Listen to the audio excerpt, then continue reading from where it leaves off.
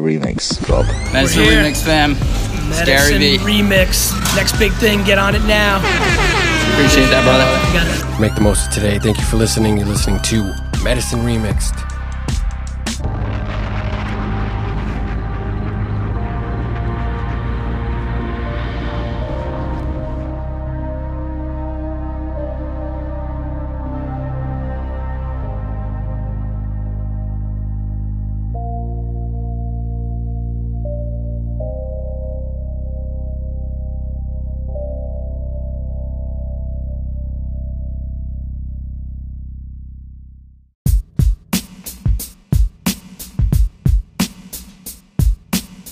Today's Medicine Remix show is brought to you by Notrin.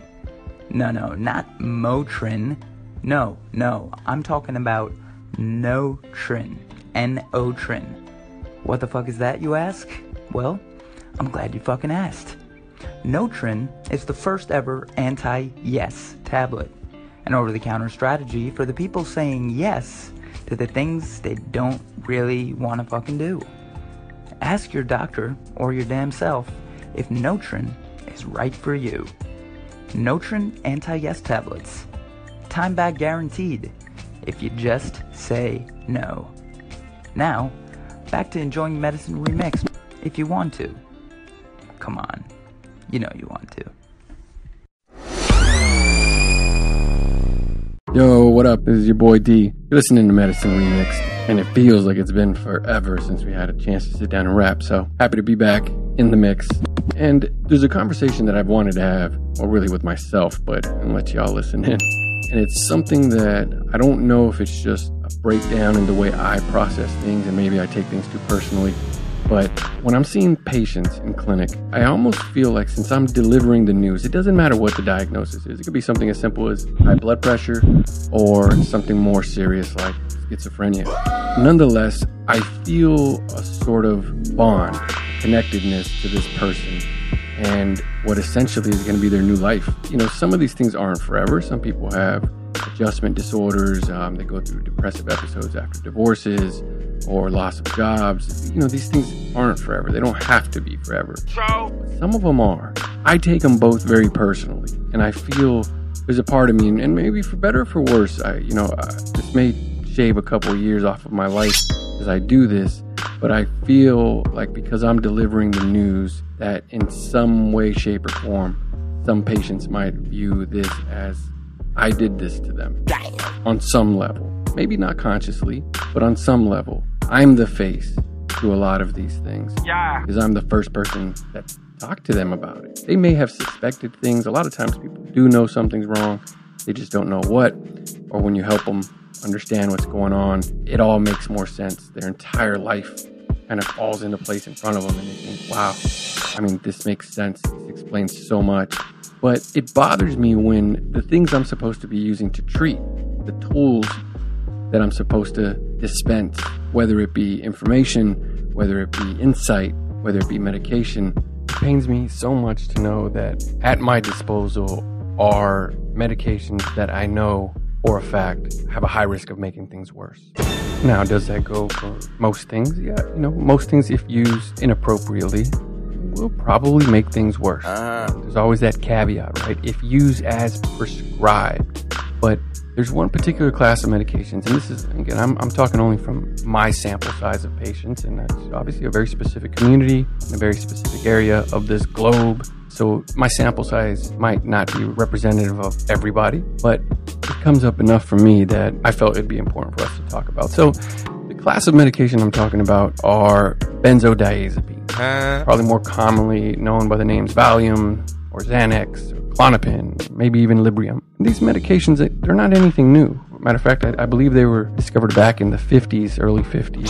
Valium was the first one to hit the market with a big push in 1963. And, by 1977, benzos were the most prescribed medication worldwide. Wow. And they never really lost steam. unfortunately, they're still in the rankings for a lot of bad things. And the overdose death rates due to benzodiazepine drugs, including what we talked about, Xanax, Valium, Ativan, those sorts of drugs, they've quadrupled since 1999, according to a study from Albert Einstein College of Medicine. And even though researchers found that the death rates overall have leveled off after 2010, they still continue to rise in certain age groups, in particular midlife and older folks.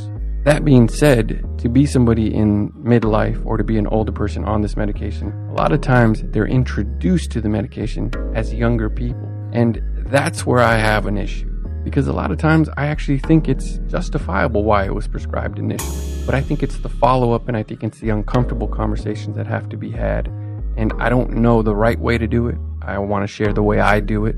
But taking a responsibility up front and as physicians, holding the fort, holding the front line, and saying, this is the plan, this is why we're doing it, these are the risks. And I want to talk about that. Talk to him. So let's do it. Let's spit those Xanax bars. We're talking about benzos, or more affectionately known as Valium or Xanax or Ativan or Klonopin. These are medications that are known as anxiolytics or anti-panic, anti-anxiety medications. And just to get nerded out real quick, what benzos do is they enhance the effects of a neurotransmitter known as GABA, G-A-B-A, or in nerd speak, that's gamma-aminobutyric acid. And it works at a very specific receptor, the GABA-A receptor. So again, when benzos enter the system, what they're doing is they're allowing GABA to do what it does, but to do it better, if you will. Messing around at this particular receptor produces effects like, hypnotic sedative effects. It can help with agitation, it can help with alcohol withdrawal, it can work as an anti-seizure medication. However, like with most things, there very rarely is a biological free lunch. And there's downsides. At higher doses, these medications can affect short-term memory. They can cause feelings of disassociation. They have their drawbacks. But here's what I wanted to talk about. These medications, a lot of times, or at least in my field, I see them prescribed for a very specific reason. And generally, it's folks who are anxious or having trouble sleeping, or folks who are anxious and having trouble sleeping. The trouble is that these medications, you look at the literature and, even from the manufacturers themselves, they'll tout this idea that all research has shown that they're safe and effective for short-term use. Yeah, I'm talking about. The emphasis being short-term. Now, here's what I found really interesting when I started to learn more about them. These medications, the benzodiazepines, they work in the same part of the brain as, guess what? Alcohol. What? Yep. Classic alcohol, beer, liquor. It works in the same area, same receptors, same neurotransmitters. So that being said, if you think about it, if you and I were going to sit down and have a glass of wine every weekend, just hanging out, over time, we need a little more wine to get that same buzz. Not because you're a good person, not because you're a bad person, but because you're a person. You will build tolerance to these medications. You just need a little more and a little more. And that's where the problem arises most times. Because these medications, the problem is they work. They work quickly. You take it, you're going to know shortly that you took one. Now, since depression and anxiety are next door neighbors, a lot of times these things are together when they present to us in clinic. So you see a lot of doctors prescribing some Xanax to just help somebody sleep, help them get by. And the issue there is that this idea of it being short term, I don't know if it's ever discussed. I don't know if it's emphasized. I don't know if it's really driven home. That the problem is a lot of times antidepressants, they take a while. They take, up to 6 weeks for you to get the full effect. And in the meantime, you might need something to hold you over. But getting people off of it, because no matter what your intentions are, after about 2 weeks of consistently taking these medications, physiologically, all the research shows you're dependent on it. Oh, God. You may not be wanting to be hooked on them. You may not be doing it to get a buzz. But the problem is when you're coming off of them, there's going to be withdrawal. And that's what I want to talk about. The withdrawal from these medications can be severe to the point where it can kill you.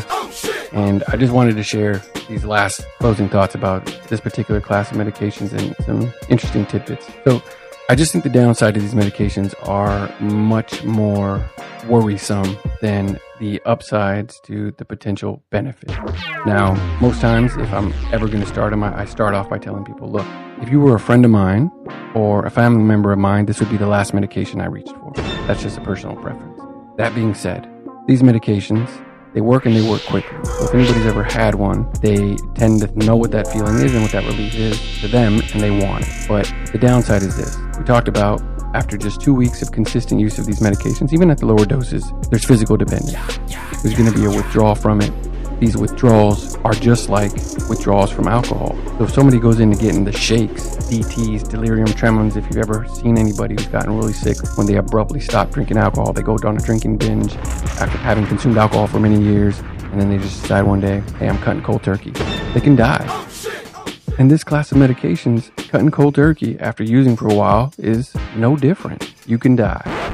So now, in a perfect world, I wouldn't really prescribe these medications, and even if I did, it'd be with a very strict understanding that 2 weeks max, we're going to have a very regimented plan. You're going to come off of it. It's going to be very scheduled. We're going to know exactly how this is going to work. We'll taper you off, and we won't have to worry about any of those things we talked about. But people who come to me already on this medication for a long time, they say, well, what about my sleep? What about my anxiety? What kind of asshole are you that you know this medication works? You just told me it works and it works quickly, and you want to take it away from me. That's a problem. This medication class, in my opinion, should be viewed as, if you're going to use it, it should be a bridge and not a crutch. 100. Because if you want to be fair with your patients as a physician, it's important you tell them that all the research shows that for even a generalized anxiety, even for a sleep disturbance, people with insomnia, there is no evidence that long-term treatment provides any improvement. And if anything, it can make things worse. Yes, sir. Because when they stop using these medications, they get rebound anxiety. They have a worse quality of sleep. So it just doesn't make sense that you would keep using it forever when you know there's all these potential risks. Yeah. And in terms of those risks, as you get older, there's actually new evidence suggesting that it might actually increase the likelihood of developing early onset Alzheimer's. Whoa there. We talked about earlier these medications. I know it for a fact. I see it all the time. People say, my short-term memory is terrible. Well, that's because you're pretty much drinking beer all the time when you're taking these things. Worse. And again, people develop tolerance to them very quickly. A little bit's going to work now, but eventually you are going to need more. And something that I found really interesting, when these medications, initially hit the market, and for many years, they were giving them to people with PTSD. And, as traumatic as those things can be, and as difficult as those waters may be to navigate for folks dealing with PTSD, initially they thought it was a great idea because they thought, oh, this is sort of a subset of being anxious. And what they actually found out later is that the research showed that these medications probably made PTSD worse. Ironically, they made it difficult to consolidate new memory, but for some reason, they made it harder to forget the bad memory. So essentially, they thought they were treating them for, in fact, might have made it worse. The last thing I want to touch on are medications like Ambien and Lunesta. They've gotten kind of sneaky. They call these things non-benzodiazepine medications. And essentially, molecularly, yes, they are different. Chemically, they're doing the same thing. Whoa. Same receptors, same problems that we just talked about. Interestingly, though, they're approved for insomnia. Again, short-term use, and if you are going to use them, the lowest dose possible, the least frequent possible. But research actually shows these things, over time, worsen the quality of sleep. You actually get less deep sleep, less refreshing sleep, and actually can make rebound insomnia worse. So there you have it. Again, this is D. This is Medicine Remix. Thanks for listening. Peace.